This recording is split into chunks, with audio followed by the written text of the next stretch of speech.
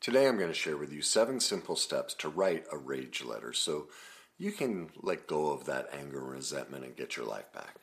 Step number 1 is pretty simple.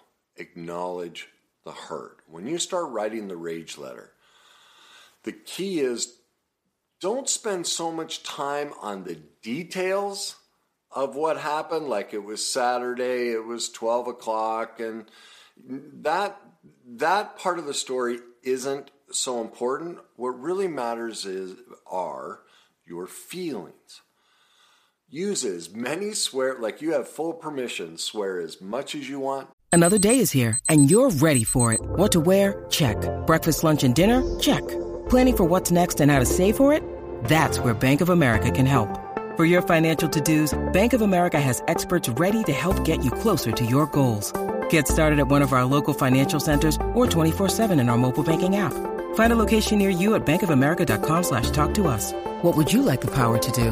Mobile banking requires downloading the app and is only available for select devices. Message and data rates may apply. Bank of America N.A., member FDIC. Be as judgmental as you want. Just let it go. Release everything. We all experience times in our life where we feel like the victim. And part of the process to getting into truth and reality, getting rid of rage and resentment, is we have to acknowledge that. We have to acknowledge that pain and hurt. And the best way to do that, in my experience, is use a ton of judgments, blame, like really blame them and really judge them and really swear at them. Get all of it out. Okay, so don't hold back. Be as descriptive as possible with all of those feelings.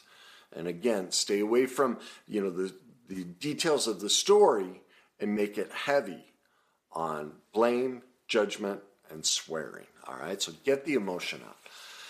The second step to this process is looking back at your childhood. Once you've laid all that judgment out, all that blame out, all of those swear words, look at them and go, okay, how do these feelings, how do these judgments, how does all of this blame resemble life situations I experienced as a child?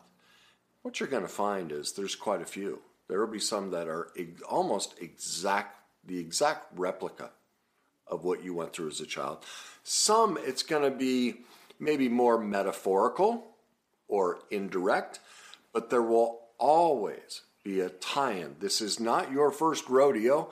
This is not your first experience of feeling these exact same feelings, having the exact same blame and judgment. You have been through this before. So look back and make a list of all the memories you can come up with, all right? Now, in part, what you're doing is you're discovering your worst day cycle. I say this, we're all caught in our worst day cycle. We've been through all these situations before. We're just repeating them.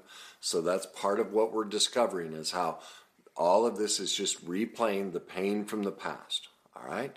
Step number 3, find the adapted wounded child beliefs. Remember, if you've watched my previous videos, because all of us were raised by perfectly imperfect parents, all of us experienced injuries and trauma in childhood.